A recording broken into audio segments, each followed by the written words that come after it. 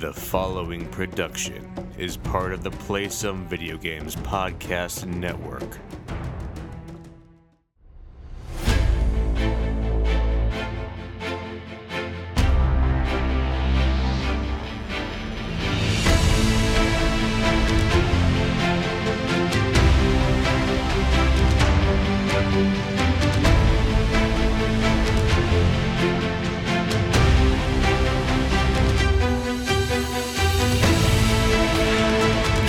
Boarders, and welcome to Board with Video Games, the gaming podcast that strives for the right balance of coverage for games you play on your table and on your television. We're a proud member of the PSVG Podcast Network and thrilled to be part of the Dice Tower Network as well. I am one of your hosts, Kyle Hyman, and joining me on this co-op adventure, the guy who just wants everyone to have fun, Josh Borboni. How are you doing this evening? I'm good. And yes, I do. I would love for everyone to just have fun. Well, that's not the word I want to use. That's a good situation. It is. Everyone having fun would be good. Words for that. Yeah.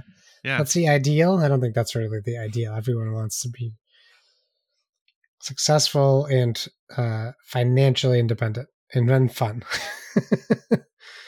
I think I work the opposite way for me. I'm like, fun first. Fun first. I have to imagine, though, if everyone was having fun, either they have done those things or those things don't matter to them. True? Kyle, if everyone's having fun, is anyone having fun? Oh boy, we're going to get down this deep philosophical hole at the very beginning of this episode. Because what is fun? That you could get into that argument of there's no sunshine without rain. Like we could get into that. Yeah, if everyone's having fun, no one's having fun. So who do you want to not have fun, Josh, then? Because if I just said the guy who just wants everyone to have fun, and you said yes. There's some people living, like maybe Putin. He probably shouldn't have any fun. Okay. Most Republicans. Wow. Okay. Well, I guess get a little bit more political on the show. Woo, no. Okay. So there goes any of our listener base. Awesome. Okay.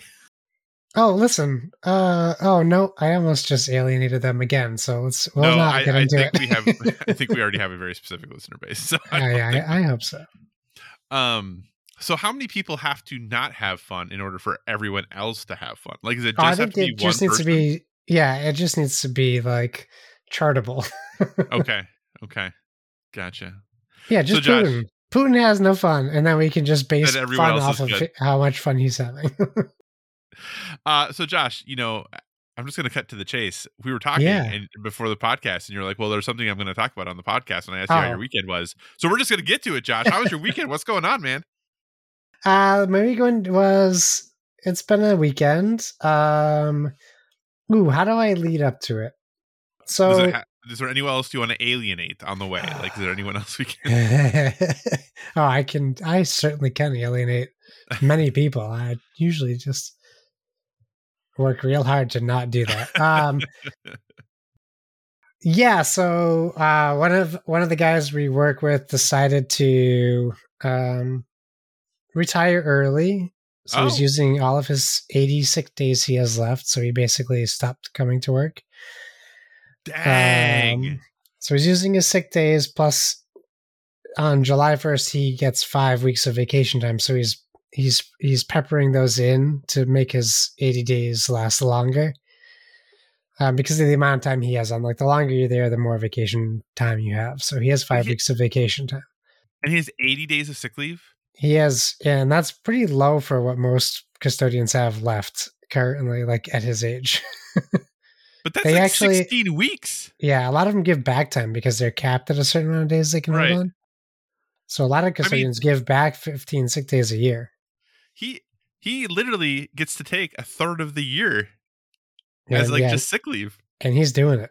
And then he's going to take vacation when he gets it. And the funny part is they won't post his position until he's officially retired. Right. So he's going to be on the books until November. Oh my gosh, Josh. So that is now, ridiculous. Now I'm working 6 to 2. So, okay.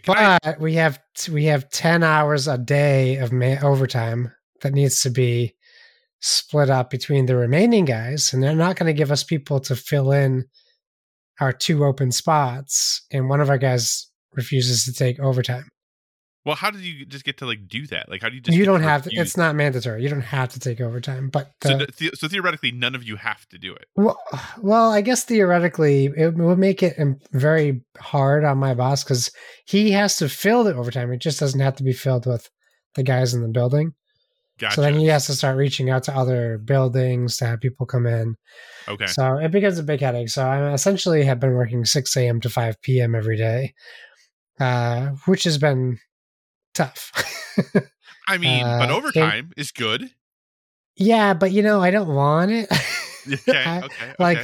The benefit of working 6 to 2 is being able to be home with the family. I can still be home from 6 to 5.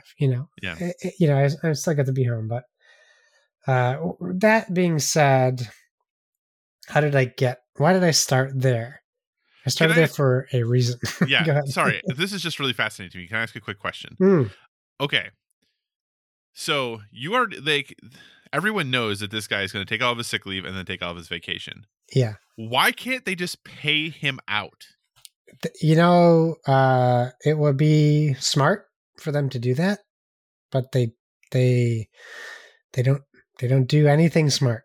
Let's alienate some more people. It just seems they don't like do anything smart, Kyle. It just seems they also like could incentivize people to pay them for the sick time they're giving up, even if it's just $10 a day. Like you give us a day, we give you $10. So many people would just take the money. $10, but no, but I mean it's more than nothing. That's true. If he had 80 days, he's going to get $800. Yeah. Instead of making us all suffer. Right. Well, that's what I don't get. Like, I don't know. And I know it's different with sick leave versus vacation, but like, typically, I shouldn't say most, some places, obviously, when you leave, any accrued vacation gets paid out. Like, if you know vacation does get paid out, yes. Yeah. Like, if you know this guy's going to do this, just pay him out as sick leave. Like, my goodness gracious. Yeah. They should do that. I agree. They should do that. So that being said, I'm on days, which means now we were able to schedule a date night, which is long overdue. So we had my son have a sleepover at my parents' house, and I left work on Friday. I got home by 3-ish. We'll just say that's all by the books. And we went and saw Doctor Strange, which we'll talk about later. And then we had some Asian cuisine, and then we went to a dessert bar, and we were out till past 9 o'clock. Whoa! It was crazy. What are you guys, like 1920? What's going on here? Slow down. The wife wanted to call it quits a little earlier, but I kept calling her old, so I think I forced her to stay out late. And then, as the world and the universe works, she got food poisoning. And she was bedridden all day Saturday. So we were supposed to go to a birthday party Saturday for my friend. But my wife was sick, and then my brother got COVID, and we had just seen him last week. Awesome. So I was like, hey, we should probably not go out right now till we know for sure it's just a stomach bug, it's not COVID, etc. So I canceled that birthday party on Saturday. We had another birthday party today.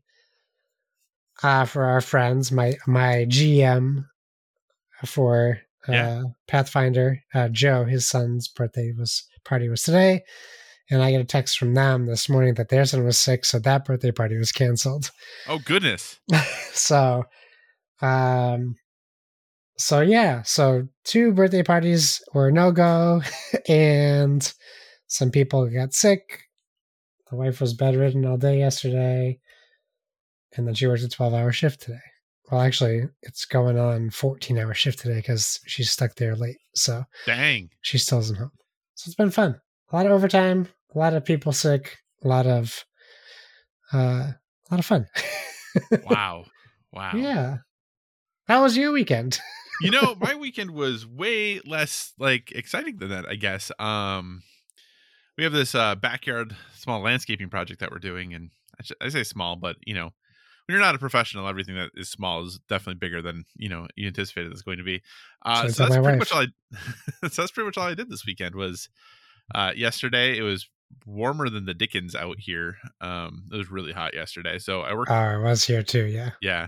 So I worked in the morning outside up until about lunch, and then after lunch, I was like, I'm good. Like I'm, I'm not quite conditioned for this again yet. Like in 2 months from now, it would be fine. But right now, I'm not totally conditioned to like just be out in the sun all day.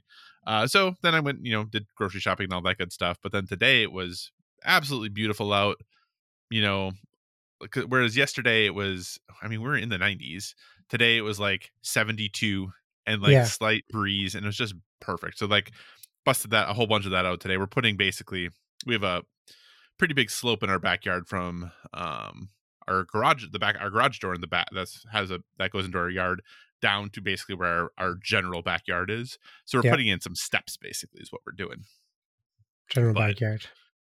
What's that? General backyard. Oh, yeah. Absolutely. Yeah. General backyard. Yeah. So putting in some steps there just because A, nothing really grows super well there.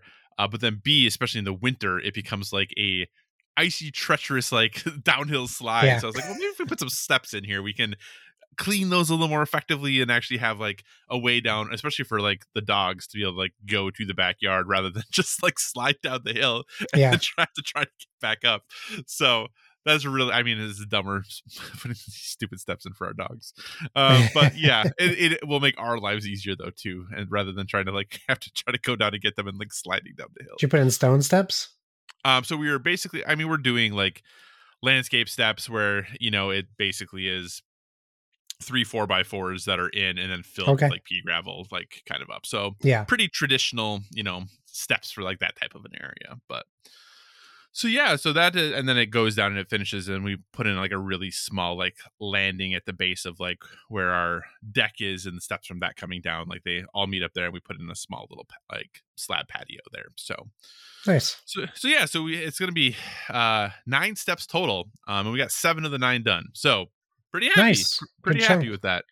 So be able to finish that up next weekend then. But that was really all I did. It was actually, oddly enough, it was our anniversary yesterday. Oh, happy anniversary. We worked on our backyard project together. That's how we spent our time. So, but okay, Josh, for the pregame, even though we're kind of a few minutes into this, beer, Josh, beer is the topic of conversation. I know that you are a fan of said beer. Yes. I am a fan of said beer. But Josh, what I want to know is, I'm a person who I have beers that I like generally, but I am my beer consumption habits and the types of beer that I drink are very seasonal. Like really I'm a person who enjoys dark beers a lot, but I don't tend to drink a ton of them in the summer, right? So as we roll into summer here, Josh, favorite summer beers or beers that you'd recommend? What are your go-tos in the summertime? Well, I'm pretty typically just an IPA guy in general, although I would say I've come a long way, but not necessarily in the direction of broadening. Like I was drinking all different types before, and now I kind of just know I like IPAs, so that's where I stick mostly. That being said, like I like a summer shandy because it's light and you can have a bunch without really feel like getting drunk. If you don't want to get drunk, like I'm past that stage of my life where I like try to get drunk. Right. Sometimes it just happens, and that's just how.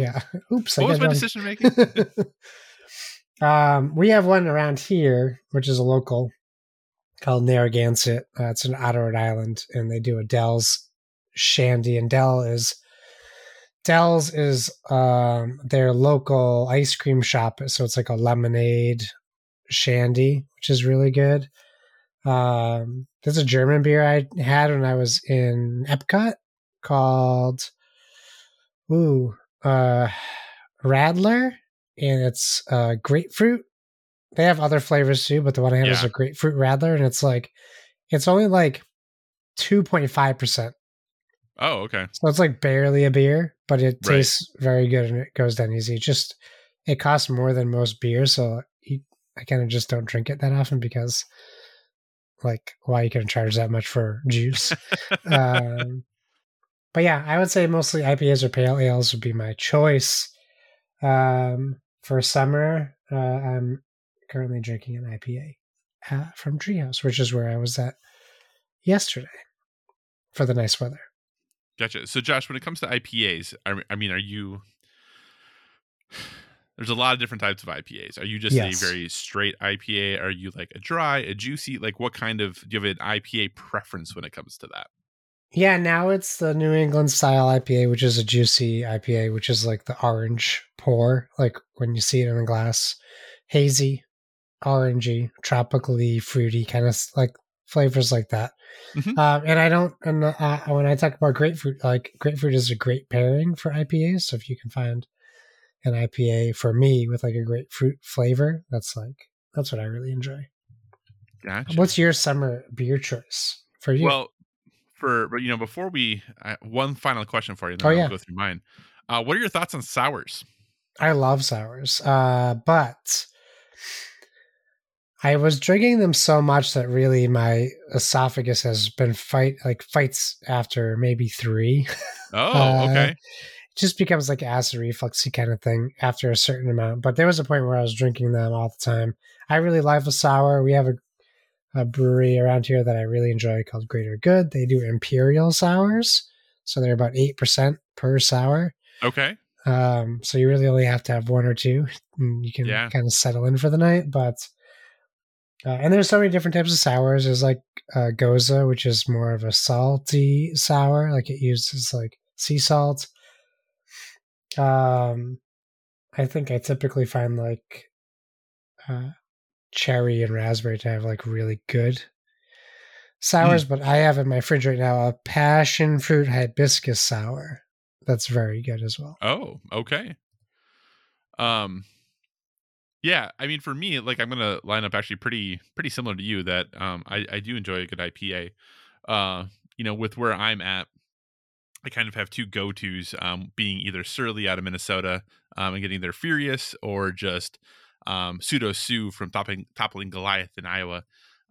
For me, those are just kind of like my go-to, like typical summer IPAs, and they're really good.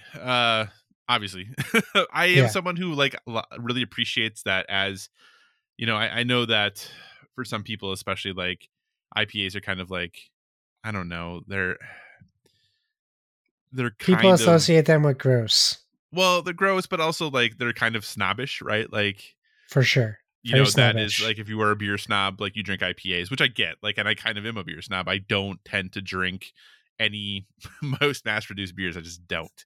Yeah. Because if I'm going to invest the time and the money, like I want to enjoy it. Because like you, I'm not someone who drink, like if I drink, I have a beer or 2. So I really want to enjoy what I'm drinking. Right. So I'm a big fan of, like, especially with how popular IPAs have gotten, and that most, especially like, small local breweries, it's like, hey, we have like 10 beers, 6 of them are a variation on IPA, like almost universally, right? Right. Like, so I do appreciate like just going in and buying like a like variety pack of like whatever their IPAs are for the summer. Like I do tend to do that for just breweries that I like. I will often do that. But I am a fan of a good like unfiltered wheat beer. Like I think that's a nice summer beer. Sure. That was definitely when I was younger and more newer, if I should say, into my beer drinking, figuring out of what I like. That was definitely a thing that I drank more of, and something I still like to go back to. Is just it very much feels like summer to me. Yeah. But yeah, I also really like a good sour. I've gotten really into like the fruited sours, but they are not very light. Like a really heavy fruited sour is like almost like it literally is like when people talk about Guinness being like drinking your dinner. Like a fruited sour is like drinking your dessert. Like they are just so intense. Sweet, tart. Yeah, exactly. But there's a really good one also actually from Toppling Goliath that's called Dragon Fandango. That is, I'll get that every once in a while. And it is literally like, it's just because it's like dragon fruit and mango, and passion fruit, and they also have a cherry one that they do as well. And like the cherry one is like eating a cherry pie. Like it's just ridiculous, or drinking a cherry pie. It's just ridiculous. But yeah, I don't know. I just was thinking about that as I was looking at my beer fridge, and I was like, man, we're getting to that time. And I looked and I was like, I literally had like all IPAs in there. I was like, okay, I should probably change this up a little bit, but so be it. So listener, summer beers, what are your favorite summer beers? Do you have recommendations? Josh and I are both kind of beer snobby a little bit. So, if it's a local thing that might be hard for us to get, that's okay. We'd still love to hear about it. Because I know like the ones I mentioned are definitely not available really outside the Midwest. So for the most part. Yeah, I'll seek it out. If you get a good beer, I'll find it and try it. Yeah, I am definitely willing to. I've definitely driven, or especially if I'm like kind of like when I went to Fargo a few weeks ago, I picked up a few beers that like they only have there that are not distributed down here. Yeah. So I do that like every time I travel. So.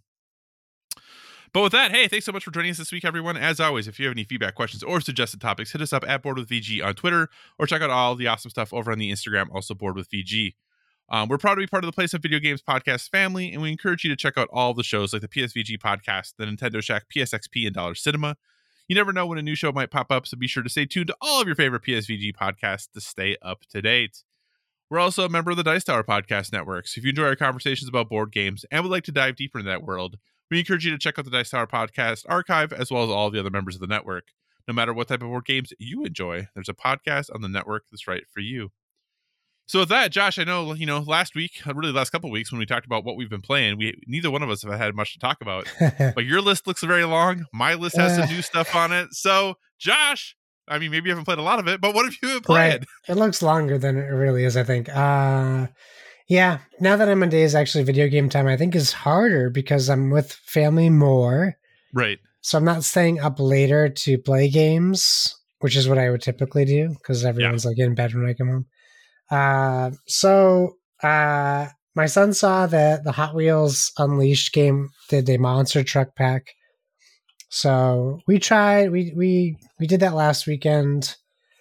I don't think I talked about it, but Hot Wheels Unleashed, I like that game, but it's too difficult for kids. We played split screen. He just couldn't, he couldn't even play, really. It was just rough. Well, I mean, that makes perfect sense, right? Because, like, who would be interested in Hot Wheels? Only adults. Only adults, yeah. Like, let's make this game hard. And let's take, like, edges off of maps so you just fall right off of the track. No, I mean, I do like that game a lot. It is a challenging game, but yeah, not great to try to play with my son. So he just wanted me to play as Fire Alarm, which is the fire truck, monster truck. So we did that for a little bit.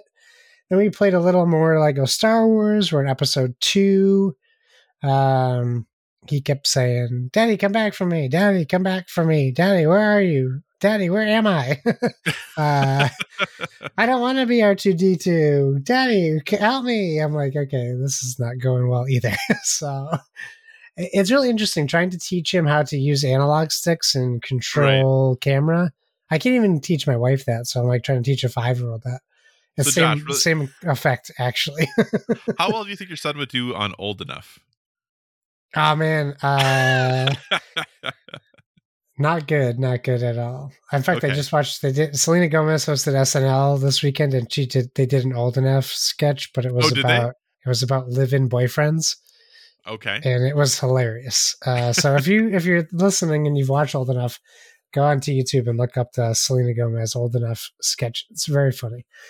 Yeah, he would not do well. In fact, I'd probably go to jail because he would end up getting hit by a car or something. Well, we don't want that while I'm watching.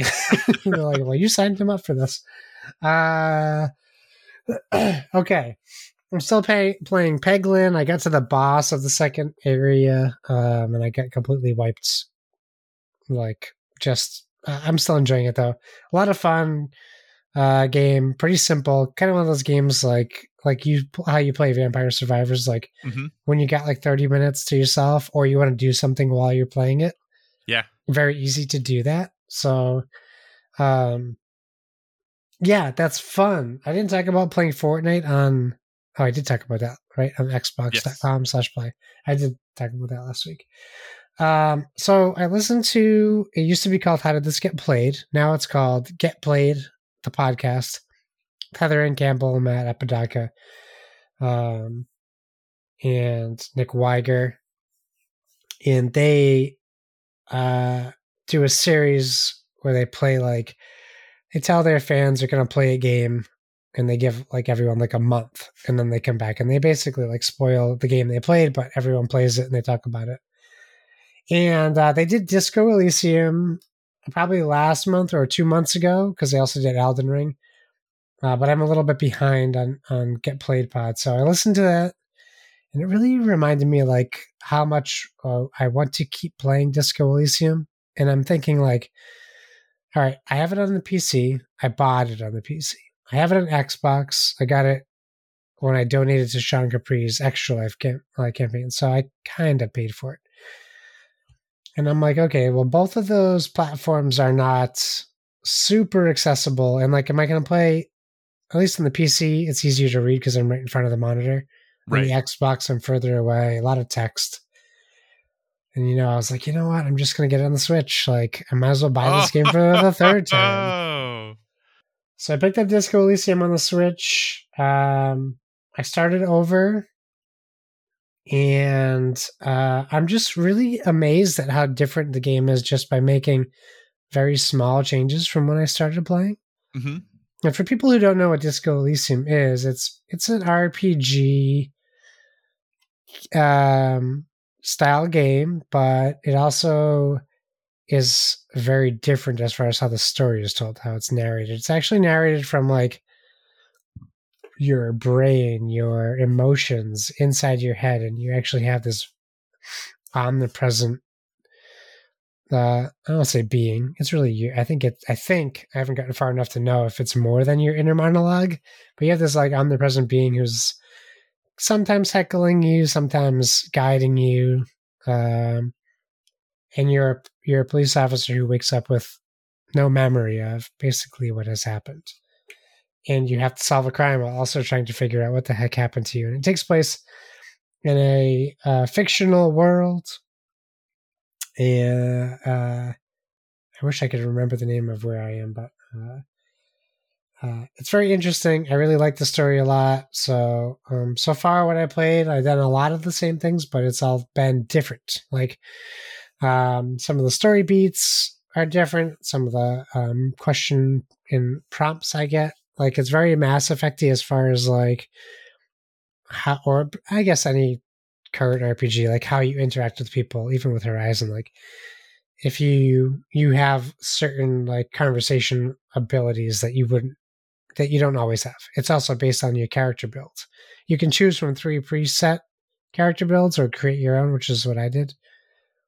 And there's no combat in the game, but you do roll for checks. And the funny part was, I think I talked about this the first time I played it, like when it first came out. I literally died at one point in just the apartment I woke up in because I made the wrong choices. I think I accidentally hung myself on my ceiling fan, like unintentionally. Right. So there's so many. It's just a very unique game. There's not a game out there that I have ever played that's like it, but it's a little bit like a bunch of different games. So I'm really looking forward to actually, hopefully, like coming home at night, cooking dinner, unwinding, and then getting into bed and playing like an hour Disco Elysium a night. That's the idea. Who knows how that will pan out. And then lastly, I got a text. I got messages from Kyle over the weekend where he just decided to buy a bunch of games. And I was like, well, I want to try all these games, but what am I going to try first? Oh, I'll try this game that we're going to talk about in the news in a minute. And I saw this game on the Nintendo Indie Showcase called Soundfall. I did not realize it was on other consoles as well, so Kyle had ended up buying it for us. Oh, I forgot I bought a Scott Pilgrim and I didn't even play it. It's on my Xbox. Kyle got this for us on PlayStation, and I decided to give it a shot. It is billed as a rhythm-based, I don't know, combat, like kind of like Tunic or Bastion with rhythm. I mean, it's a rhythm-based twin-stick shooter. Twin-stick shooter, there you go. So I played that a little bit. I'm interested on your thoughts. I personally found a lot of issues with the rhythm-based aspect of the game. Uh-huh. I think they're trying a little too hard on some of the like prompts in the map where they're trying to get you to continue playing with the game, but I feel like there's too much going on because I didn't even realize there was the rhythm bar at the bottom of the screen, and then I'm trying to like do too many things and pay attention to that rhythm bar at the same time. because like they want you to time jumps across areas of the maps and combat and shooting and dodging with this rhythm thing, but there's so much going on the screen sometimes at the same point. I have found it very difficult to pay attention to the rhythm bar, which just really led me to dying a lot, because I was like, not dying, sorry, not being in sync with the way the game wants me to be in sync. I think I only died once, actually. But I think it looks promising. I'm excited to play it some more. I like the music that's in it. It's very poppy. I like that as well. Yeah, and that's all the games I've been playing that I thought to write down. Gotcha. Well, I'll just start then with the Soundfall. As Josh mentioned, it was in the Nintendo Indie Showcase, which we're going to talk about a little bit later. I actually had found out about this game like a week earlier or so. There was a PlayStation blog post about it. So I had just seen it for the first time, like just a few days before, if I recall correctly. And I love rhythm games and I love twin stick shooters. So I was like, you know what? I'm at least going to give this game a shot. Maybe it's going to stink, but I'm going to go for it, and see what happens. It is very challenging because the game definitely rewards you for shooting and dodging and everything on the beat. Your shots are more powerful, your dodge is better and more effective. Like everything just works better when you do it on the beat. There is a metronome at the bottom of the screen that's always kind of showing you where the beat is. But I'll be honest, I almost never looked at that. Number one, I just kind of listened to the music to get the beat. But number two, your controller vibrates on the beat. Oh, I didn't even know that. I kept getting excellence, so I knew I was doing something right. But then I realized when I was doing something wrong, I had a hard time getting back to the beat. Yes. But your controller slightly vibrates on the beat as well, which is kind of more of where I was focusing. So I could look at the rest of the screen rather than just the metronome on the bottom. It is, so far in how far I've played it, the game is challenging, but it hasn't been overwhelmingly challenging. It's not like, in many twin stick shooters, you get to a point where you just have these enormous amount of enemies that are coming at you. And it's just ridiculous, right? Like because of the conceit and the constraints of this game to be rhythm based and everything's happening on the rhythm, they can't really do that, at least right now. Maybe once you get more powerful weapons, they can, but right now you're just not powerful enough to be able to take out waves and waves and waves of enemies. Because your guns aren't strong enough. Most of them you can only hit like one or two, monsters at a time or whatever that you're fighting. So yeah, the music is so far I found the music to be very good. It is pretty varied. It's not like super varied, but there was one song specifically, and each song is a level. And there was one song specifically that I was like, I'm really struggling with the beat on this song. Like I just, for whatever reason, it just was not like totally syncing with me. You pick up a bunch of loot and you can then use that loot to like change your weapons and upgrade your armor and upgrade your abilities. And eventually you get some, the guns shoot differently and you can swap between guns. And, like I said, you do have a dash and you also have an ultimate that you eventually get. I don't know if you got to that part. And then you can like pick up a sword and all this other cool stuff. So there's a lot of fun little different things that are happening and going on here. So far, I really like this game. I think it's a lot of fun. The story conceit and things behind it are a little trite, but the gameplay and action of it to me is very fun. It is very challenging though. So if you're someone who doesn't have good rhythm, or don't like rhythm games, like if you just like twin stick shooters, you're probably not going to like this game. If you just like rhythm games, you might not like this game. I do think it is a pretty narrow Venn diagram of people who are going to love this, but I think if you are in that Venn diagram, I think you really are going to like it. But like I said, I think overall presentation is really good. Like I said, the music is really good. Control so far has been awesome. It is a little, that rhythm thing though, you live and die by your ability to do everything on that. And the game is ridiculously challenging because like you can like, it does all the things that games like this do. Is like, hey, beat a level and you get basically like the recognition for beating it. But then there's like the silver, gold, and bronze, silver, and gold for beating it. And it's like, beat the level before the song finishes without ever breaking your combo. And you're like, what? No, thank you. Like some of these songs are very short, so you're like, how would I even do this? So it is. So for me, I've just basically beaten levels, but my accuracy's been pretty good because you get it like an accuracy meter all the time, and my accuracy is typically 91 to 94, 95%. Nice, which I think is pretty good.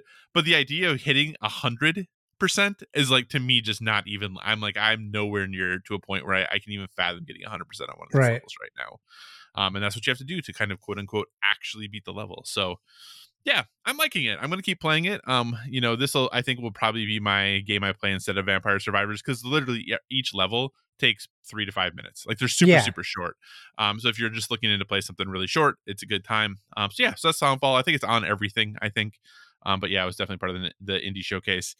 In addition, Justin mentioned I bought a whole bunch of games. See, what I had done was I told myself, okay, between Ghostwire Tokyo, Dying Light 2. Oh, that was the other one. Yeah. Did you play that at all yet? No, I'd installed it, but I wanted to try it. Yeah. Yeah. So between Ghostwire Tokyo, Dying Light 2, and Final Fantasy or Strangers of Paradise. You made a good choice, I think, by skipping Strangers of Paradise. So those 3 games, I said, okay, I really want to play these games, but how I'm going to decide is whatever goes on sale next is just what I'm going to buy. Sure. Well, then Ghostwire Tokyo and Dying Light 2 both went on sale at the same time. So I was like, well, dang it. Like, I guess I have to buy them both. Like, I said this is what I got to do. So now I guess I'm buying them both. So now we have both of those games. Yes. And I decided to boot up Dying Light 2 first because I was like, well, they do have some story DLC coming, which now just got delayed to September. So maybe I didn't have to start with Dying Light 2. But yeah, I never played the first Dying Light. I know there are some people who absolutely love it. And Dying Light 2 always seemed interesting to me. Obviously, it came out earlier this year. Some people really loved it. Some people didn't. But overall, I think it's a solid game and a game that has always been supported. Like, they've always supported their games for a long time. So I was like, well, we'll give it a shot here. I'm probably 2 hours in. I'm not super, super deep into it. Sure. The one thing I will say is that, Dying Light 2, first-person parkour, first-person, like a lot of first-person melee combat. It takes a lot to get used to. Like, they have it set up so you jump on R1, which is fine. It makes sense for like the style of game that it is, right? Yeah. I do have a controller that has back buttons, so theoretically I could move it just to X, which is the traditional jump, and just use the back button for it.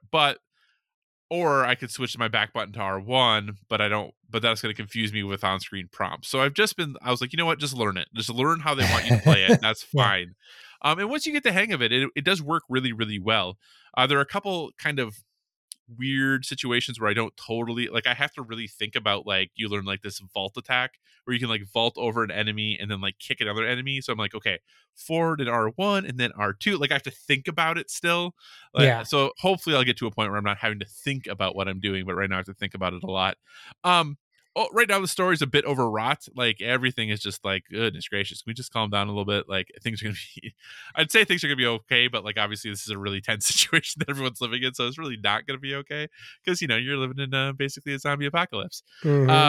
But things are it does really seem like you're sitting there, you're like, man, these people are trying real hard. Like, they're really acting. Like, is kind of how I feel about it.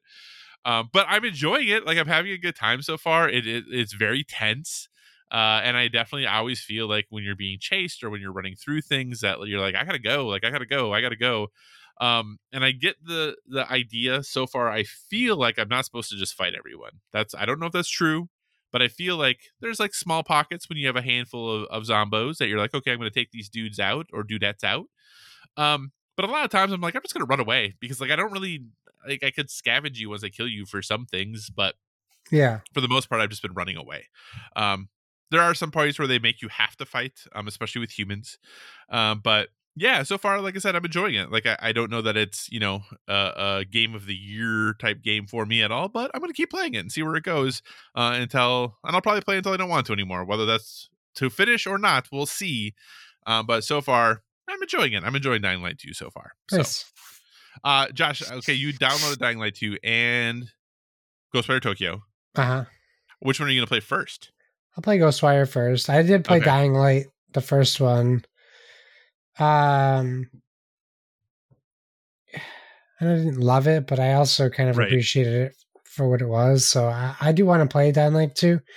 I just have like low expectations, and I want to play Ghostwire Tokyo more of like morbid curiosity than anything else. Yeah. So I understand that. Yeah, and I think Donnie really ended up enjoying it based off of his tweets, I think. So that seems to bode well for me. Yeah. The one thing I will say about Dying Light 2, the weapons do break. Ugh. and that's very annoying to me. I get it, right? Oh, Like, I think get there's why they do. there's another game. I can't think of what it is that has weapons that break, but I think it's garbage. What is it? Stop. Balan Wonderland, Balan Wonderworld. That's where I thought you were going. No, you were going somewhere you know else. where I'm going. Yeah, It's not Balan Wonderworld. It's that other trash game, Breath of the Wild. Stop, dude. Second worst search game ever made. The one thing I will say though about weapons breaking though is that I have used, well, at least I assume it's going to break. I have used basically 2 weapons the entire time. Like that's how slowly they go It doesn't down. sound like they're breaking to me. No, I know. And like I said, maybe I can repair them. I have no idea. I haven't tried to do that. There are a lot of menus in this game. There's a lot of stuff that's like, hey, do this, do this, do this, do this. You're really hey, selling me on not abilities. playing this game. So there's a lot of menu stuff, which I don't mind. But yeah, like I said, and I don't know. One of the weapons though is like a bonus DLC something, so maybe it's just more stronger and doesn't break as fast. I don't know. Sure. But yeah, so like I said, I'm enjoying it. I'm going to keep playing it. Still a lot of systems I haven't totally had to interact with yet or figure out yet, like the weapon stuff. But it seems like eventually at some point this dumb bat's going to break, but it hasn't yet. I don't know. But with that, Josh, let's get to our topics of the show. What's your first topic this week? Okay, well, on a slow news week for at least board games. Yeah, super slow for board games. We have some news from Dicebreaker. Those good old classics. Oh, you know what?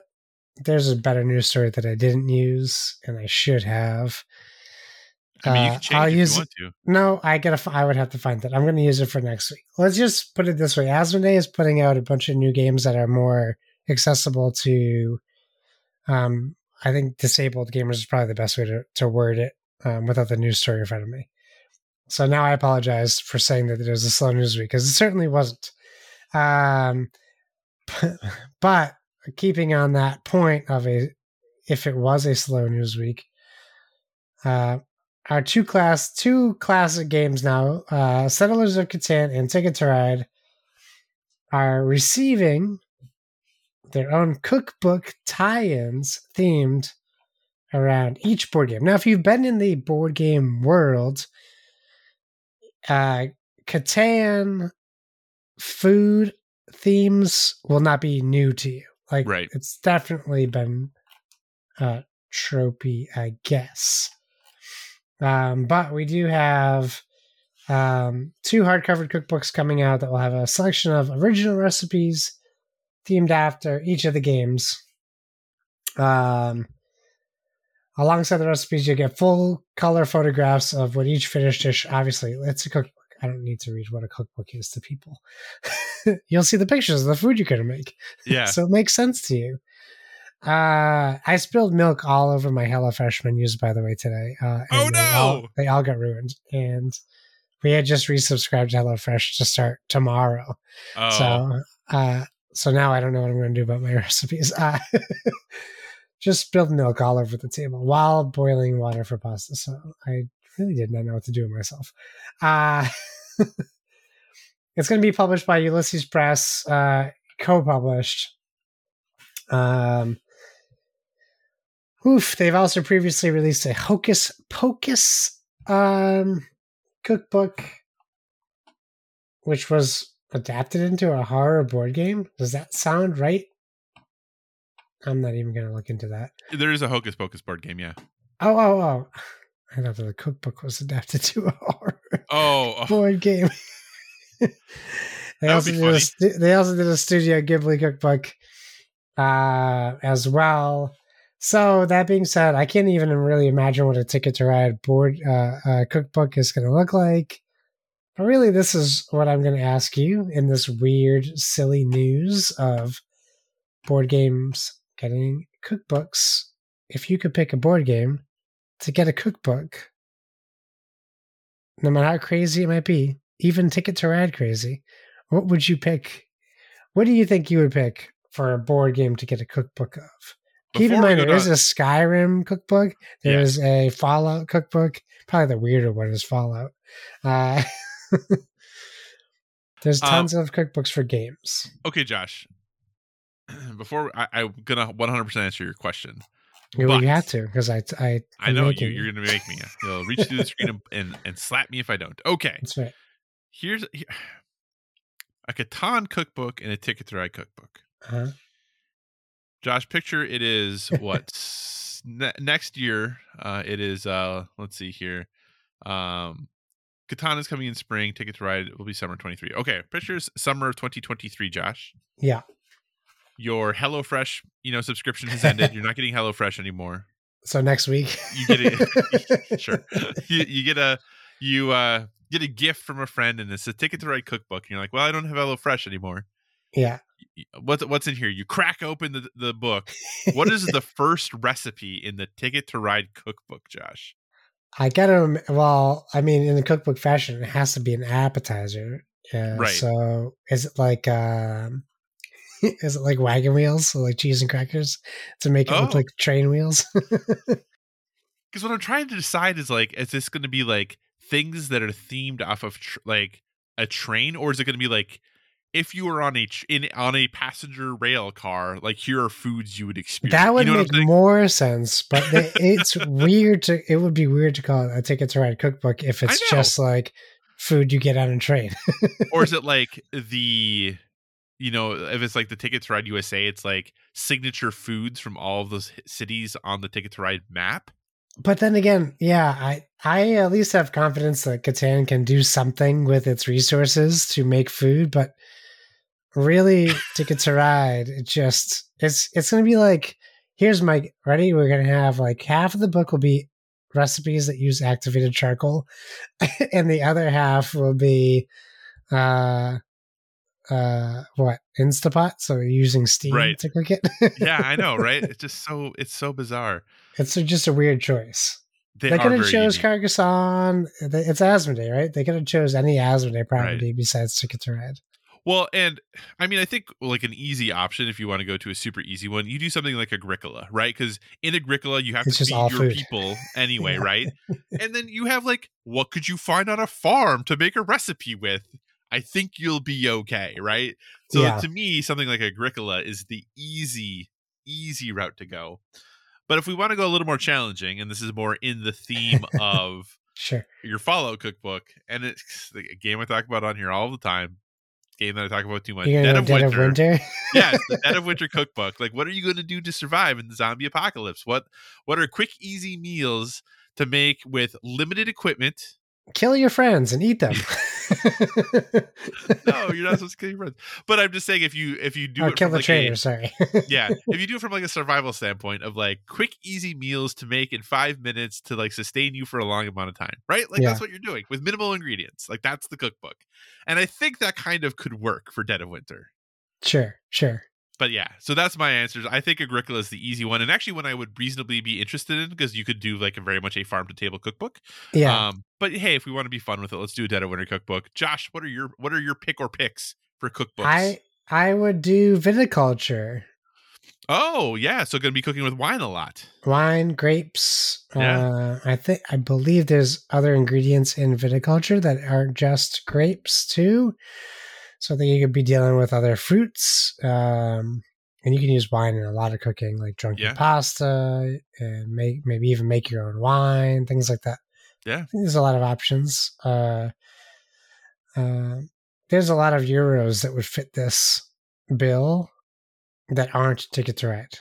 A lot of euros would fit this. Terra Mystica would probably be a good fit. I thought Pie Town from Renegade Games would be a good one.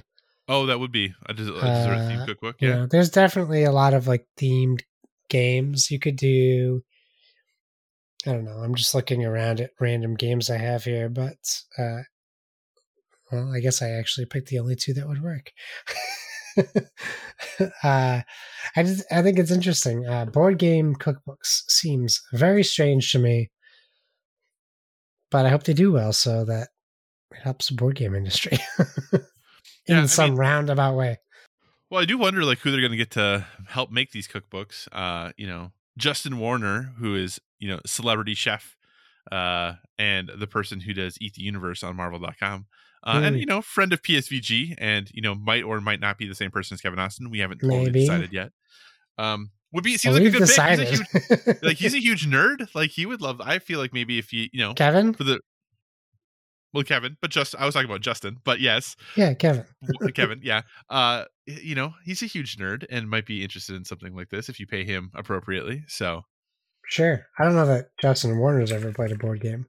I know Kevin Austin has. man, board games into cookbooks.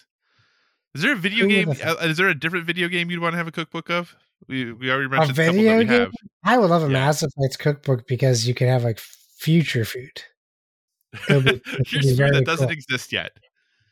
Like all concept food. It would be like, hey, make your own Andromeda. No, why did I bring up Andromeda? Man, yeah. I bet there's a Witcher cookbook. There's gotta be a Witcher cookbook.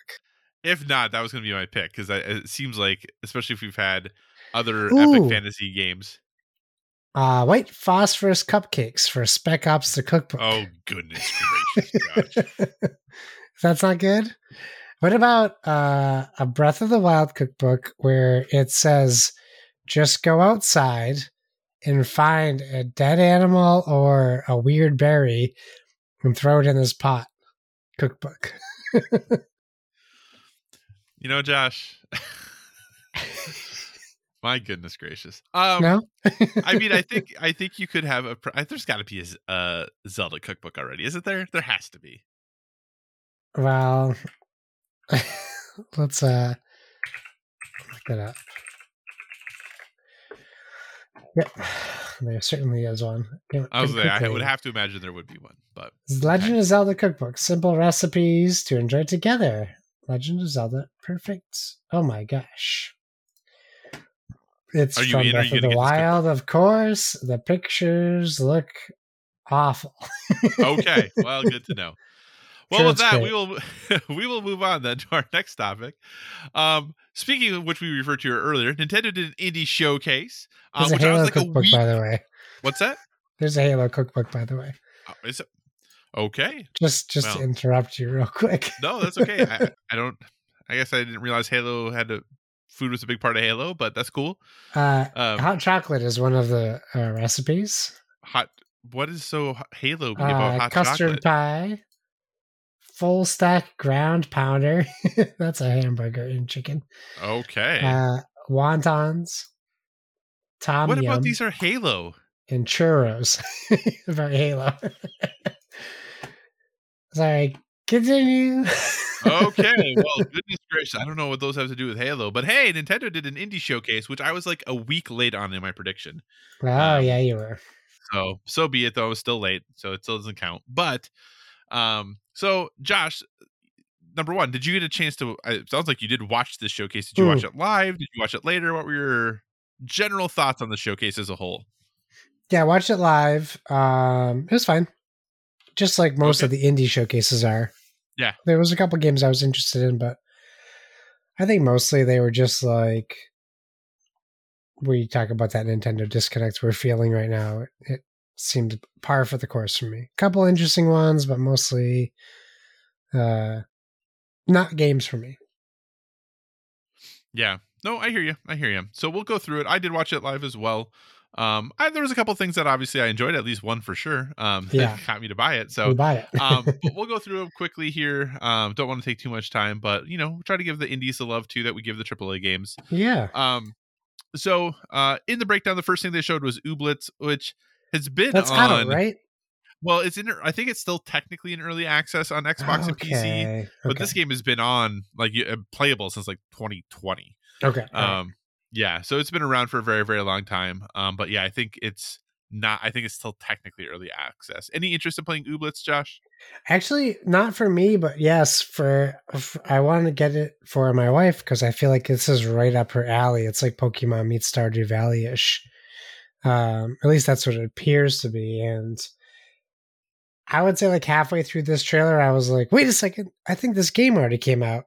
Why did I not get it? So I clearly don't want it that much. Right. But I remember, I don't know when I saw it, but I think I saw it at an Xbox showcase at some point.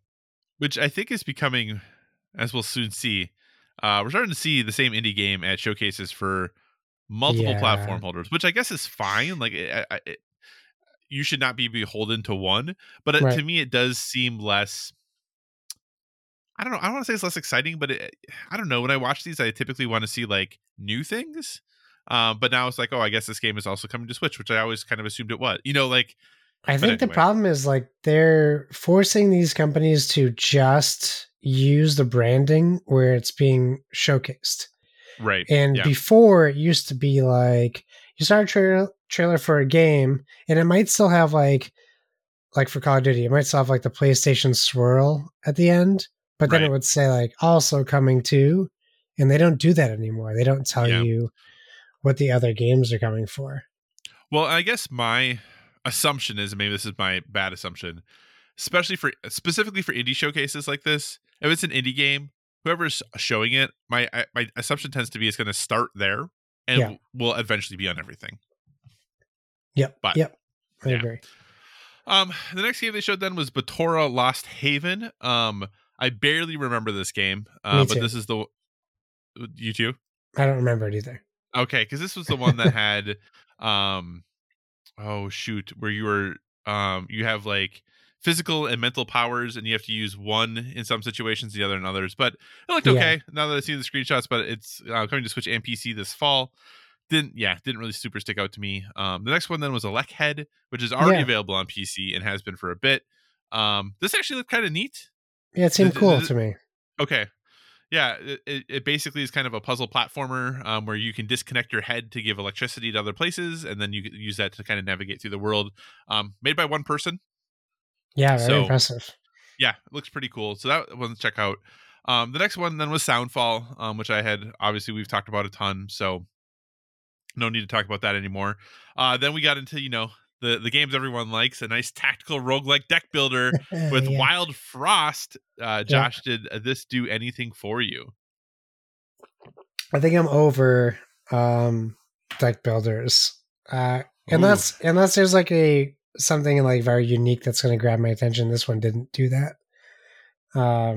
So yeah, I'm happy to see deck building get its time in the spotlight, but I'm just like the last thing I want to do is be playing 5 concurrent deck builders. Like, I need a break. Right. No, I hear you there. I obviously am a person who really enjoys deck builders overall. I think they're a good time. But I would agree, we do have a lot of them, and I much prefer like physical deck builders over PC, over video game deck builders. There's something about having the cards in my hand and shuffling them and fiddling with it. Like, there's something about that I just really enjoy, and obviously you don't get that when you play a digital version of it. So even as someone who really likes deck builders, I feel like we're kind of, there's going to be about any type of deck builder you want, you probably can find it at this point. For sure. Doesn't mean don't make more, but it is something that for those people who don't like them, I can understand their exhaustion with them at this point. Next was a game that has been out for quite some time, and that is Totally Accurate Battle Simulator, or TABS. Josh, have you ever played TABS before? Yeah, I messed around with TABS when it was on the Xbox Insider beta, so I played it with a little bit. I mean, it's fun for a minute, but it's not a game that I can see myself spending a lot of time with. Right. Yeah, I think it looks kind of neat, but it's just not a game that I feel like is super for me. So yeah. Next then was a very moody game that I'm really surprised actually hasn't been this name still existed. Was Gunbrella, coming by developer Doinksoft, who made Gato Roboto. And they are making this what they're calling a Norpunk action adventure game, where you have a umbrella that's also a gun, or a gunbrella, if you would. This is coming out in 2023. It looked pretty polished for a 2023 game. Obviously, we're only seeing small parts of it, though. What were your thoughts on Gunbrella, Josh? Well, I played Celeste. I don't ever want to play any games like Celeste anymore, and this definitely felt like a Celeste game. I just don't have the patience. I don't like getting mad anymore when I play games. No, understandable. Next then was a game that we have seen at a couple PlayStation showcases, and that is We Are OFK. Sure. Which is for indie pop band OFK. And it is a 5-episode weekly released episodic game that's coming out, I think, this summer. Josh, any interest in We Are OFK? What is it gonna be? No, I don't have any interest. I just they've lost me. Okay. We keep seeing like we've seen this for about, I feel like, 2 years, and I just don't ever know that I've ever seen a clear "this is what this game is" trailer, and it's just getting more upsetting than anything else. Well, and I don't know how much of a, and I don't mean this to be derogatory, I don't know how much of a game it is. Right, that's what I mean. Right. I think it is very much a, and maybe there is more choice in it than it seems, but it really does seem like a narrative storybook adventure almost. Yeah. It seems like, which isn't bad. It's just, are you into that or not? It's fine for the right people. Yeah. Are you familiar with OFK's music? No. I am not either, and maybe I should listen to that. Maybe that'll make me more or less interested. So, next was then a very stylish game. Kind of looked like what am I trying to think of, Josh? Limbo Underwater. Inside Underwater, yeah, or something like that. And that was Silt. Josh, any interest to be scared underwater? Looks cool. I'm definitely interested in checking it out. But yeah, it looks like Limbo in underwater. So, yes, thank you. Yeah, I'm interested. Yeah. Then was Mini Motorways, which has been kind of a hit on PC for a while, and I think it's also on mobile. Okay. And any desire to play Mini Motorways, Josh? Looks cool. I would be interested in checking it out, but like it didn't really like scream at me. I have to get it. Well, actually, when I started out, the first thing I thought was like, I wonder if I could play this with my son because he loves like cars and stuff. So yeah, I'll probably check it out at some point. Cool. Then we saw Wayward Strand, which is a story-based game about a floating hospital airship in 1970s rural Australia. Josh, no, you're not going for that? Life is depressing enough. Do I really need to play a game where I can just randomly eavesdrop into people's hospital rooms? That was kind of odd, right? Come on, where's the HIPAA violations here? No, just everywhere. Thank you. Next was then another game that we've seen at a number of places, which is Cult of Lamb, which I think at this point now, I think is coming everywhere. I think that's what we have decided now based on the number of showcases this has been in. Josh, are you interested in playing Cult of Lamb? I mean, it looks interesting, but I wouldn't say that I'm interested. But I'm curious to see more about the story and the gameplay. Awesome. And then the final big game or main game that they showed before they did a sizzle reel was another Crab's Treasure, Josh. And basically, supposedly it is a Souls-like as a crab. Great. You pick up different shells based off of people's trash. Henceforth, another Crab's Treasure, right? Like another person's trash is your treasure type thing. Yeah. So, Josh, interested in another Crab's Treasure? No. Okay. Sorry to be so blunt. No, that's okay. No, not at all. Not even remotely interested in this game. Yeah. And then they did, like I said, they did a sizzle reel after that included One Shot World Machine Edition, Gibbon Beyond the Trees, Idle Manager, Card Shark, Curse to Gold, a guidebook to Babel, and Opus Echo of Star Song Full Bloom Edition. So, Josh, if you had to pick, a game or two, anything jumping out at you, or are you pretty much a pass on all of these? Card Shark looked interesting. I wish they gave it more time so I could see kind of really what it was. I'm interested in Ooblets for the wife as like a gift. I'm interested in a Like-Head, but I think I might be past this type of game. But it did seem really cool. Yeah. I'm going to keep checking, keep playing Soundfall. But I think overall, like, I really was hoping for more TMNT footage. Another game we've seen just about everywhere, it seems. I mean, we've seen it everywhere, but I also feel like we haven't seen anything of it also at the same time. And yeah, Silts and Mini Motorways would make like the last of that list. Yeah. Yeah, I mean, for me, like I said, the big one definitely was Soundfall, so I bought it. Wild Frost, like I said, I do love deck builders. Do we need another deck builder, though? That's my only question, because there's already really, really good ones out there. Otherwise, Mini Motorways is a game I looked at buying or picking up a couple times. I just never did. Yeah. But yeah, I think overall, like, for these indie directs and all the indie showcases that are done, even though I'm not someone who's like woohoo about a lot of the games, I still really like to see the creativity that's coming out of developers like that. And though I know, like I said, maybe there's only a couple of games there that I was interested in, obviously there's going to be some people are going to be interested in totally different games than what I was interested in, that they probably could find something there that they liked. So yeah, overall, okay with the indie showcase. Like I said, I mean, they don't typically set the world on fire, but it seemed fine, right? Regardless of what I think about the games, I think Nintendo and Xbox, they do a great job at showcasing indie games. So I do appreciate that it exists. So okay, keep them coming. Cool. All right. Well, with that, Josh, what's your second story? Well, let's steal someone's idea. We're going to steal Eurogamer's idea. Okay. Without reading what they suggested. So I don't know if you read the article or not, but we'll review it after we talk. I have not. Okay. But they lead their article with the picture of the black hole, the first photograph of our galaxy's black hole. Yeah. And they're talking about, well, what we can talk about is Starfield is getting delayed. Mm-hmm. As well as it's not Blood Hunt, it's the other Bloodfall. Both of those Bethesda games have been delayed till 2023. I still think that's good news because they're giving like Bethesda notably very buggy games at launch. It sounds like with them joining Microsoft, I guess the big question is, now that they're owned by Microsoft, were they pressured to put release dates out or were they pressured to delay the game? We'll never know that for sure. We'll never know whose decision it was, Bethesda's or Microsoft's, to either give it more time or rush a release date.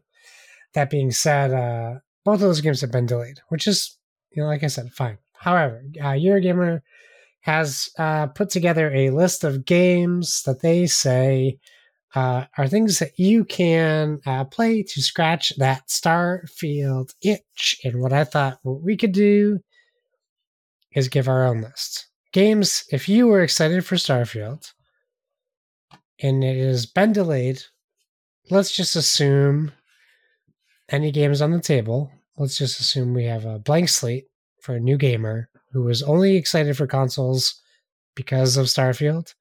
What can we suggest to them to play to fill that soundless void that is space? So let me get this straight, Josh. Yeah. What Eurogamer did was create a list of games they recommend to scratch the itch of Starfield, a game none of us have ever played. Yes, so, just based on the premise of Starfield alone, which I'll give you really totally know. I'll give you what most people assume, and that would be Fallout in space. Okay. So that would be your premise. What is a game that will fill the itch of Fallout in space? There's obviously a very obvious answer that isn't even Fallout. And I won't make you say it now. We'll get to it, I'm sure. It would be crazy if one of us didn't mention it. I'm obviously going to mention it.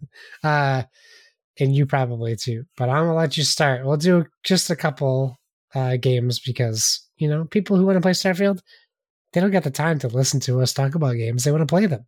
Yeah. So, I guess I don't know if this is the obvious one that you're thinking of, but Mass Effect. Oh, that isn't, but that is on my list, yes. If you're looking for, obviously, is Mass Effect... you could actually recommend Mass Effect Andromeda because it has more similar character models to Fallout. That's actually what I was considering, was like, do I say Mass Effect Andromeda, actually, specifically? Yeah. Because I feel like that is more similar to Fallout than maybe especially Mass Effect 1 is, right? Yeah. But if you're looking for that epic space opera type of a style game, I think Mass Effect is a really good place to go, and it's a really good game with interesting characters. You're going to be traveling from space from planet to planet, just like presumably we're going to be doing in Starfield. There's bugs. No, I don't know. Space bugs. Space bugs.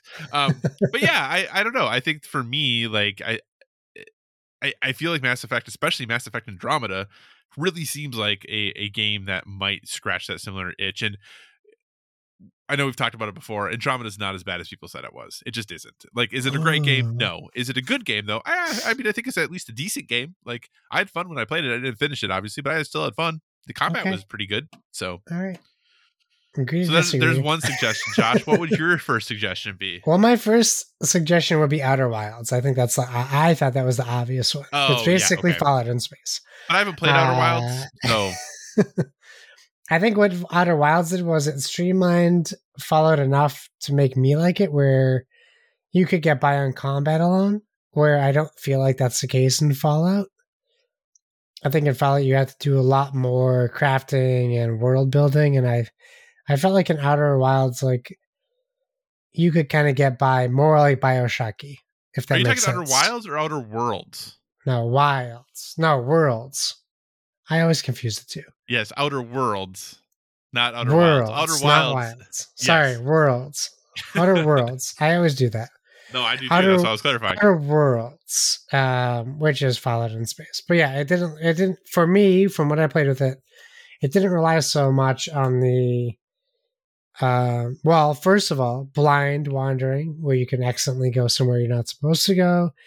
It didn't rely on having to over encumber yourself because you didn't want to leave things behind, because you never knew what you'd need them for. And then it also like felt more combat focused, which I really enjoyed, because there's still the RPG elements and the decision making stuff that you'd find in a classic RPG or even Mass Effect, but you had more. Like, I really enjoyed the combat aspect. So Outer Worlds, not Wilds. I would not recommend Outer Wilds to anybody. I think that game is trash. Okay. Some people's like favorite game of all time. Sorry for the people who worked on that and people who love Josh it. thinks it's trash. I'm obviously mostly joking.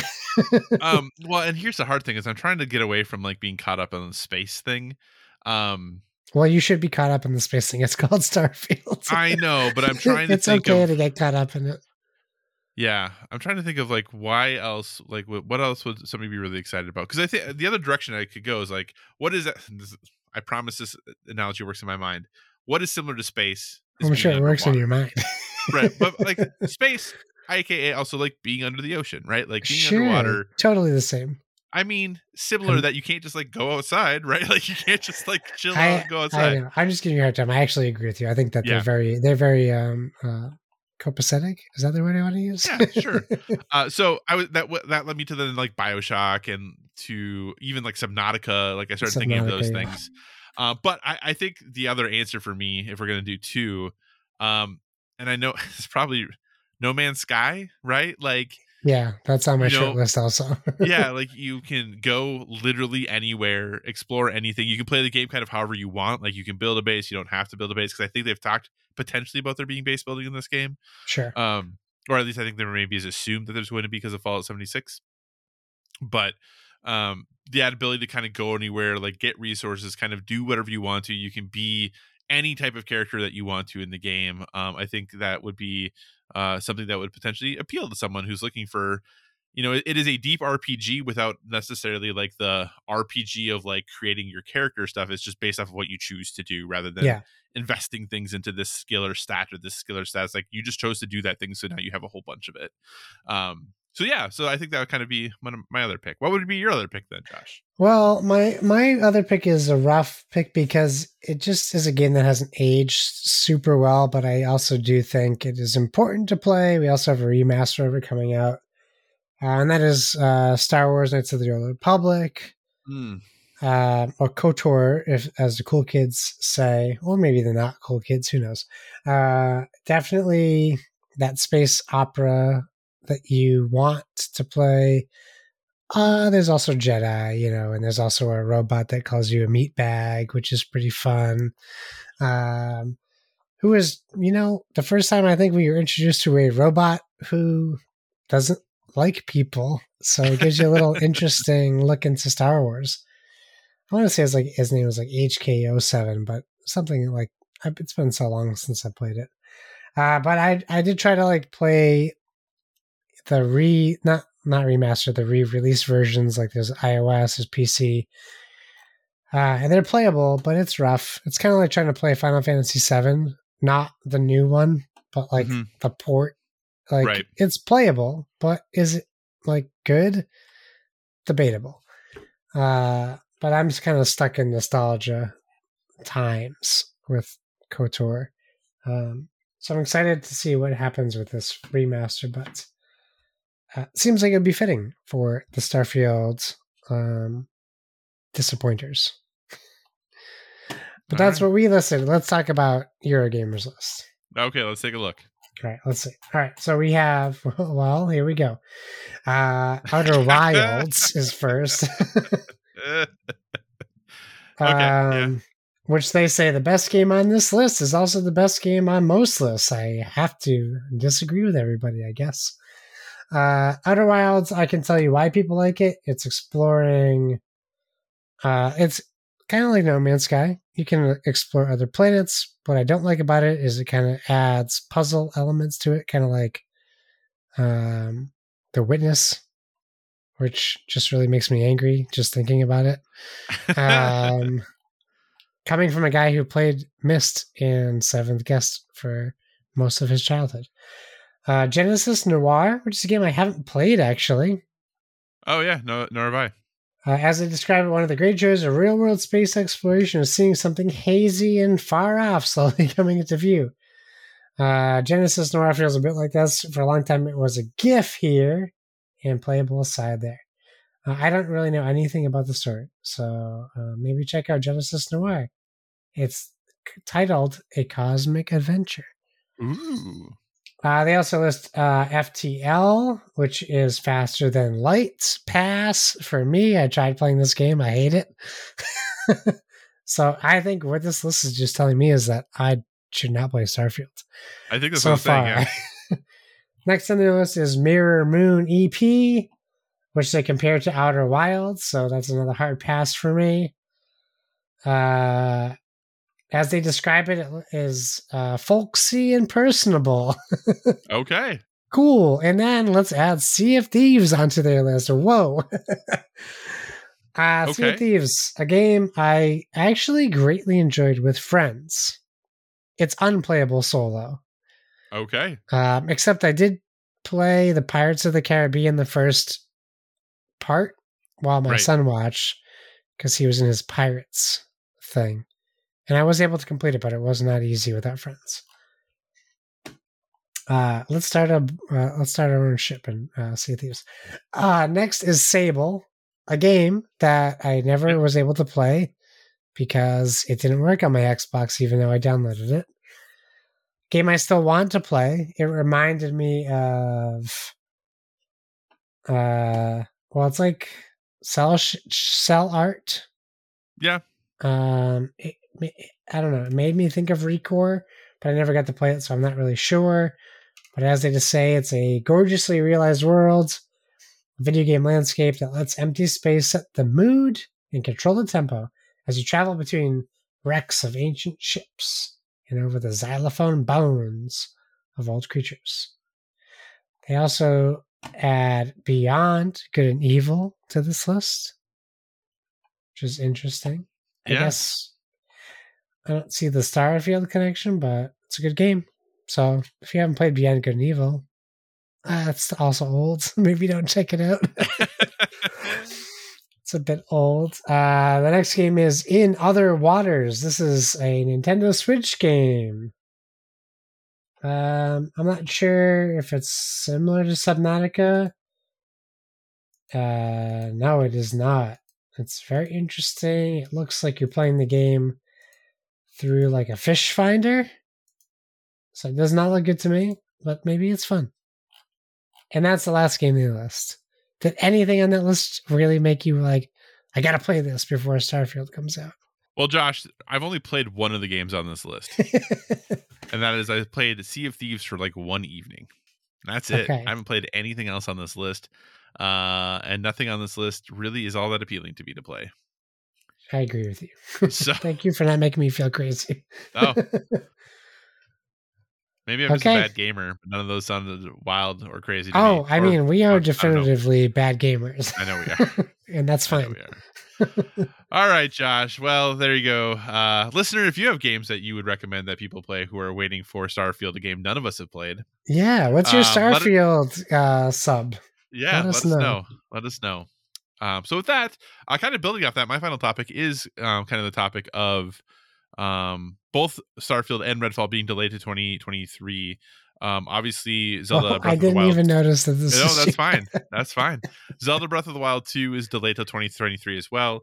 God of War is kind of God of War is kind of the big PlayStation exclusive that's kind of floating out there that some people say is still coming this year. Some people are pretty confident it's going to be delayed. We'll have to wait and see on that one. But Josh, let's just assume that God of War gets delayed to 2023, just for the sake of this discussion. Fair assumption. I mean, do we need any first-party games this fall? Like, no. What are your thoughts? Like, with Starfield and Redfall being delayed, Breath of the Wild 2 being delayed, maybe God of War is getting delayed.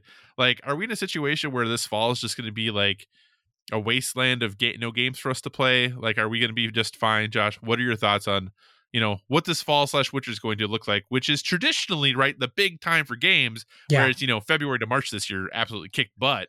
Yes. Apparently, that is like the new fall. But what are your thoughts? Are we going to be just fine? People are never happy.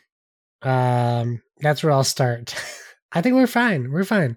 We got plenty of games to play. We have too many games to play. And if you want to go back to like console generation gaps, like fall is typically when all you get is your shooters. Right.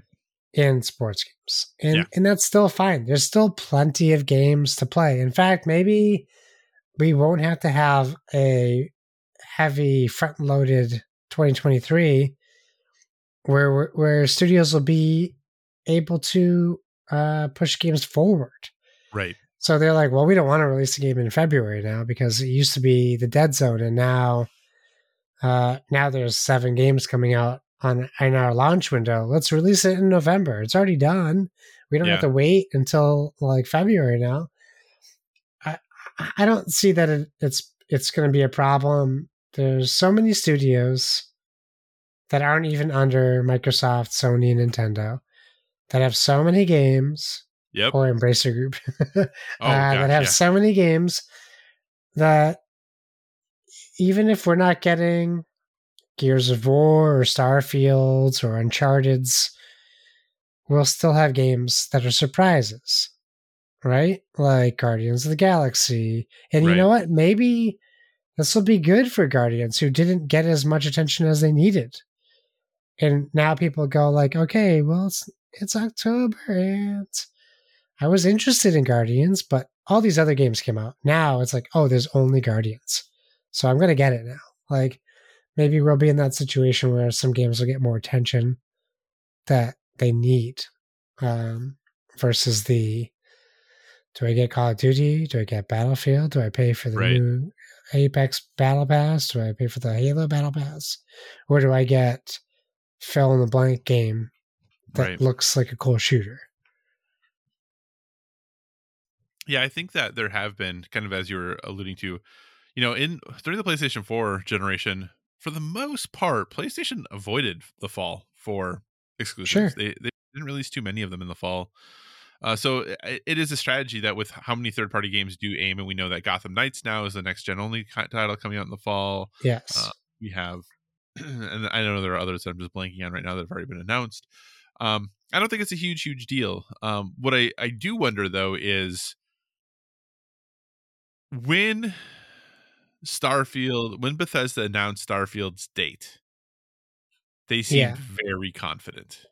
They put a full thing out of nowhere with the date on it. Yeah.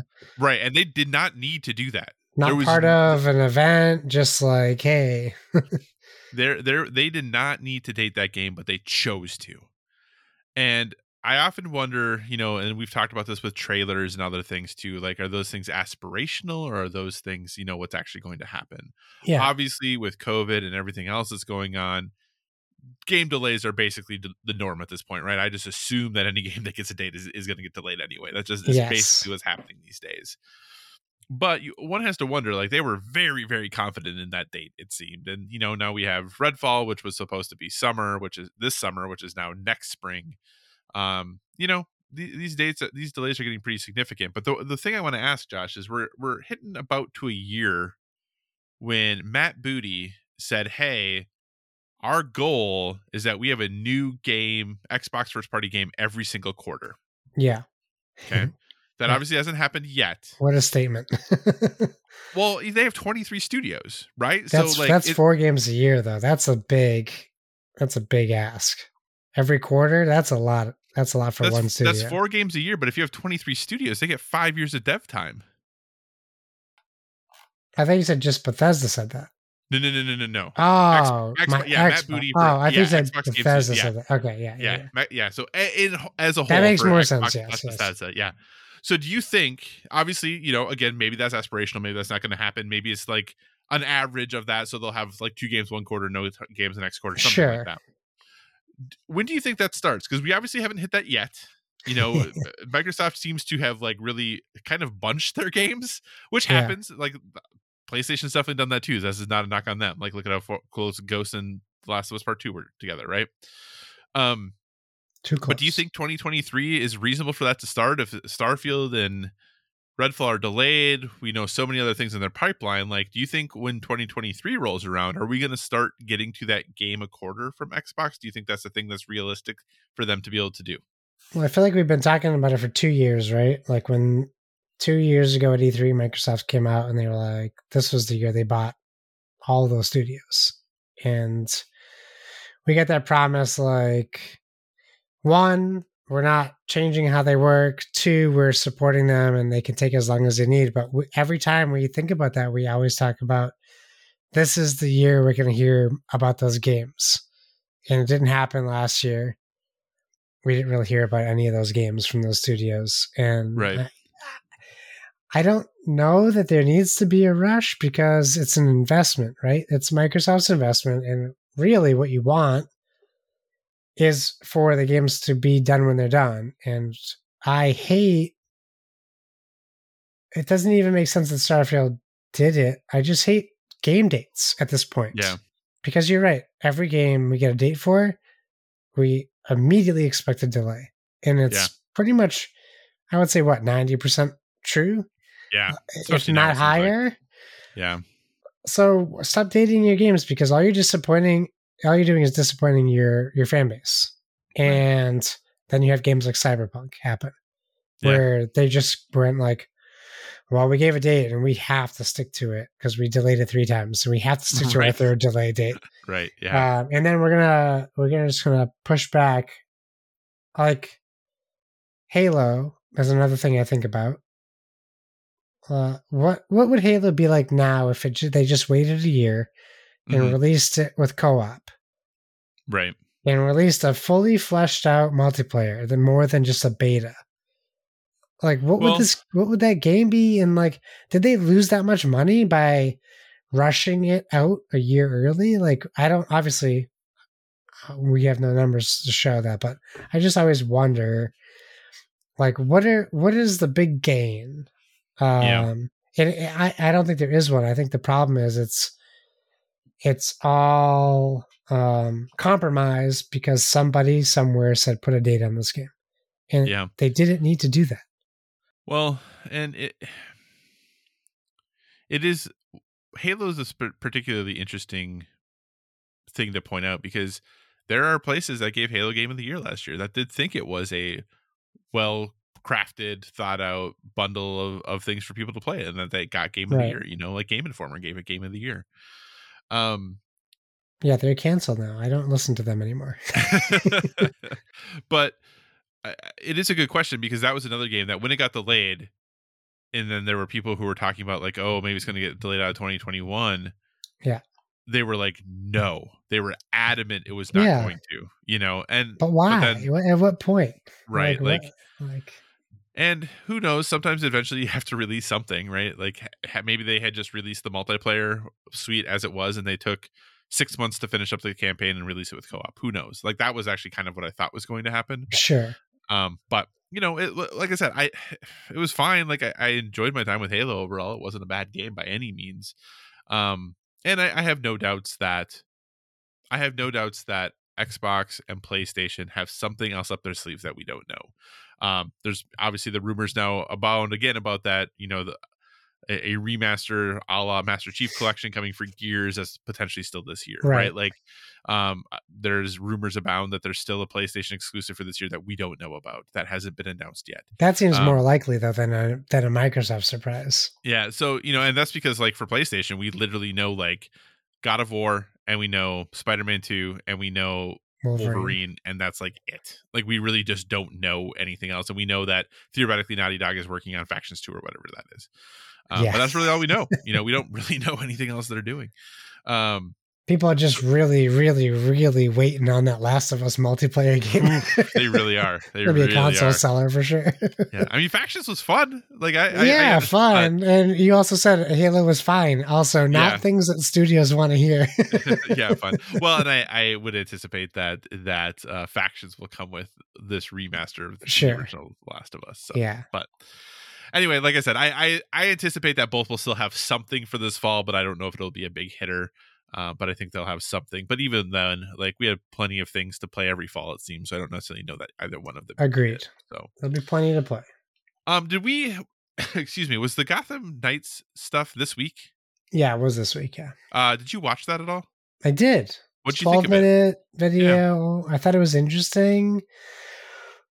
Red Hood looked like clunky as all heck. Yeah. And I did not think that I didn't think that his traversal was very intuitive until they showed him using the grappling hook later.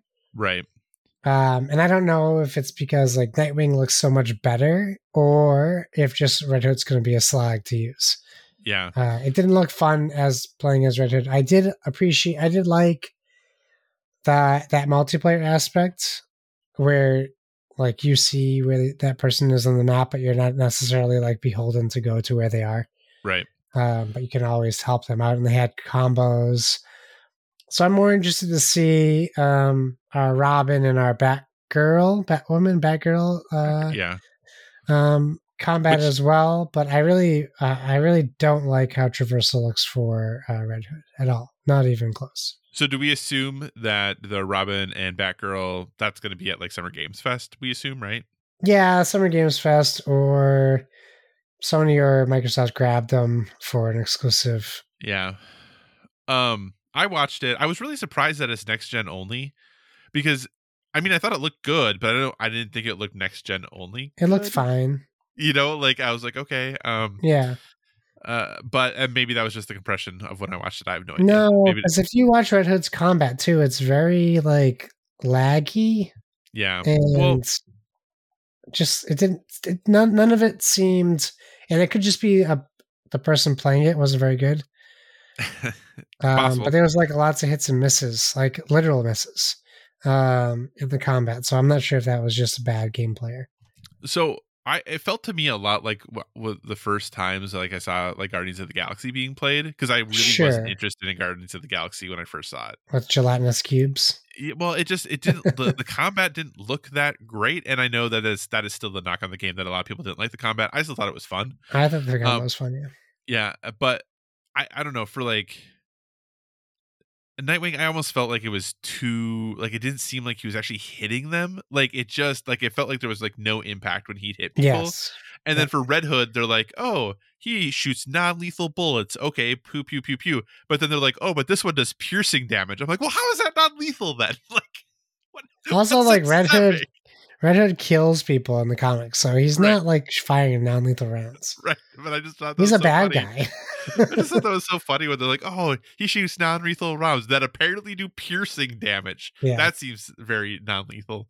But anyway, yeah, I'm interested to see more. I think the discussion around it is pretty fascinating because people seemed all over the place about it. Like, it was definitely not universal praise for the game by any means, and I kind of assumed it would be, and it definitely did not feel that way. So we'll wait and see. I'm still interested for sure, but sure. All right. Let's move towards wrapping up the show then, Josh. Obviously, it's prediction time. We record on Sundays, post on Tuesdays. But without fail, big news happens on Mondays. People get bought, whatever else happens. Josh, what is your prediction for this week. I see our predictions are in line with one We have another. very So what similar is your predictions. My prediction was that Jim Ryan will adopt a dog because he kind of has to now. Jim Ryan, my gosh. Even as a PlayStation fan, I can't defend this dude. So my prediction is Jim Ryan is going to do something else dumb because every time he opens his mouth, something dumb comes out. I think your prediction would validate my prediction because just him going out to adopt a dog, right, because of what he said, would be dumb. Yeah, no, 100%. 100%. Oh my gosh, Jim Ryan, that guy. And here's the thing that I don't understand, right? Like he led didn't have to say anything to be the dominant console in Europe. How did he do this? Because he seems like a complete idiot. I don't understand. Anyway, so there's our predictions. We'll see what happens. I'm sure something's going to happen because it always does. But yeah, really, he literally had to say nothing. That was all he had to do was say nothing. If you're confused by what Kyle and I are talking about, just go Google. Google Jim Ryan. That's all you Jim have to Google. Ryan. Yeah, I don't even want to say what it was in regards to. So just Google Jim Ryan. Like he literally could have taken the easiest way out was just to say nothing. To do nothing, and he couldn't even do that. In fact, he had no business saying anything, period. So he even went another level. It was like, how can I make a... How can I pressure me to say something, right? Like, I don't feel like there's been enough controversy. How can I put myself into a controversial situation? What an idiot. Anyway, if anyone's curious, he likes pineapple on pizza. Oh man. Okay, Josh, do we have any listener questions or emails this week? Paul chimes in. I'm just going to hit it real quick because we talked about driving distances last week. Paul says, driving her distance and or for a certain amount of time doesn't really bother him as long as he has a map. I mean, what year is it? Paul, get a cell phone with Google Maps. If he needs to get there fast, he'll fly. He's playing Lego Star Wars barely. I'm going to leave. Paul does have some personal stuff in here, which I'm very happy for you, Paul, but we don't need to share that with the world. I'm happy that you're happy, and I meant to respond to you, but, crazy week. But good for you, Paul. 3 games he'd take that we talked about. A DS, which he meant Dead Space remake, KOTOR remake, and a new Star Fox. Those are his big swings, and I agree with him on 2 of those. Yeah, and that's it. That's all we get from Paul. So those are our comment galleries. Gotcha. Okay. Well, obviously, if you want to be part of the show, listener, you can hit us up at BoardWithVG on Twitter, or you can also email us boardwithvg@gmail.com. With that, we're going to move towards our recommendations for a well-rounded life. Obviously, we're a gaming podcast, but we want to give you one other thing we're currently into that is helping us live that well-rounded life. Josh, what is your recommendation this week? Hey, look at this. I got this cool poster that I got at the movies. Yeah, you do. We got out to see Doctor Strange, Multiverse of Madness.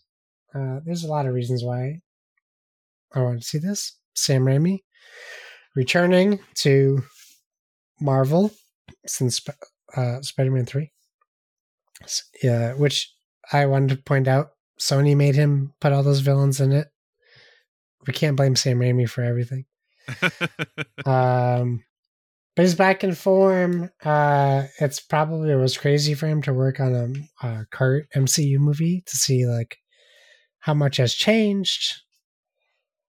He is traditionally a director who doesn't like to be told how to direct, and I feel like as an MCU director now, like they're pretty much given like you have to do this kind of thing. So he pulled it off. I think. Here's what I'll say. I'm not going to give you any Doctor Strange spoilers. I will say a couple things. I believe it's still PG-13. However, it is a Sam Raimi film. It is definitely the most violent and scary Marvel movie in all of MCU films since Iron Man 1. Also, I would say it is important that you have either watched WandaVision or you go into Disney Plus and you go to the Marvel page, you go under Assembled, and you watch the Scarlet Witch 7-minute all you need to know about Scarlet Witch video. And actually, I watched that after the movie to see if it was something I would recommend, and they nail it. They cover WandaVision very well. So if you don't want to invest time into WandaVision, just watch that 7-minute Scarlet Witch assembled video. Because you won't really appreciate the stakes that are in the movie if you don't really know what's going on with Wanda. Right. Or the Scarlet Witch, if you will. So Okay. I would say at least do that. But I really enjoyed it. It was a lot of fun. It's one of those movies that didn't take itself too seriously. So there was jokes and fun to be had, but there was also like stakes and drama and action. So Doctor Strange 2, I would say 10 times better than Doctor Strange 1. Oh, 10 times is a lot. A film I don't really enjoy. A film that I think that they could have done a lot better with. So awesome. This one was very good. All right. Well, that is Doctor Strange 2, only in theaters right now. Only in theaters. My recommendation, Josh, is a TV series I've meant to watch for a really, really long time. And just hadn't. And now that it's pretty much done, I was like, hey, this seems like a good time to jump in. And I can say that so far, I am really enjoying it. And that is Ozark on Netflix. Josh, have you watched Ozark? I watched the first season. Okay. But didn't feel like you wanted to continue, eh? I don't know what stopped me. I actually liked the first season. Okay. But, time and too many options. Yeah. I didn't get to season 2. There are a lot of them. Well, if you're not familiar, Ozark stars Jason Bateman and Laura Linney, basically as a financial advisor who I'll just say he just decides to move to the Ozarks, and we'll just leave it at that. So I definitely recommend it. It is a drama. Like there is not like, there's not a lot of laughs here. So you definitely have to be cool with like a dark kind of brooding, very serious topic show.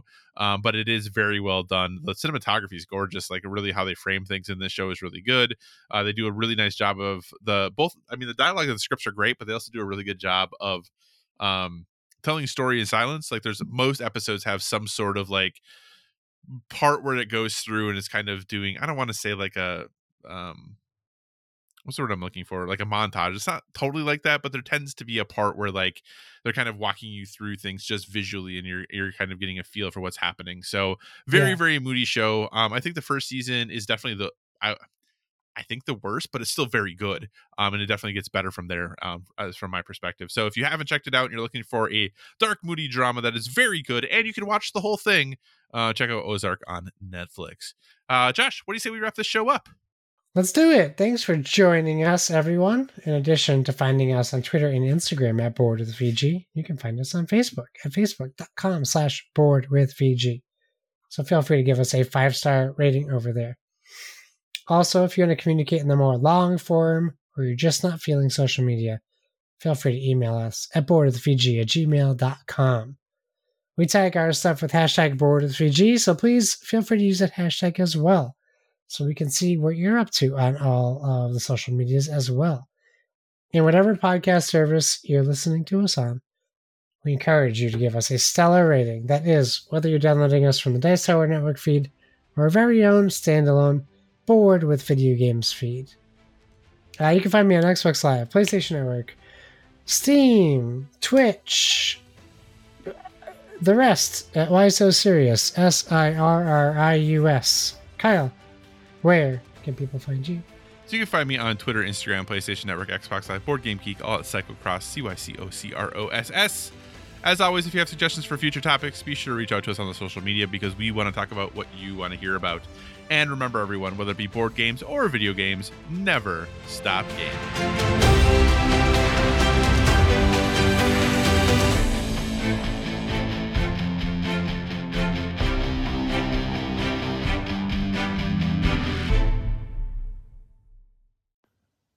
Kyle. Josh. Sounds like Rust. I just wanted to send you a little message. I believe you've known each other for quite some time, but you've never met in person. Well, as an outsider, I understand that. But keep training. Keep focused on each other. Have each other's backs. And keep broadcasting that podcast. You're doing God's work. All right, guys. Take care of yourselves. Best of luck. Rost.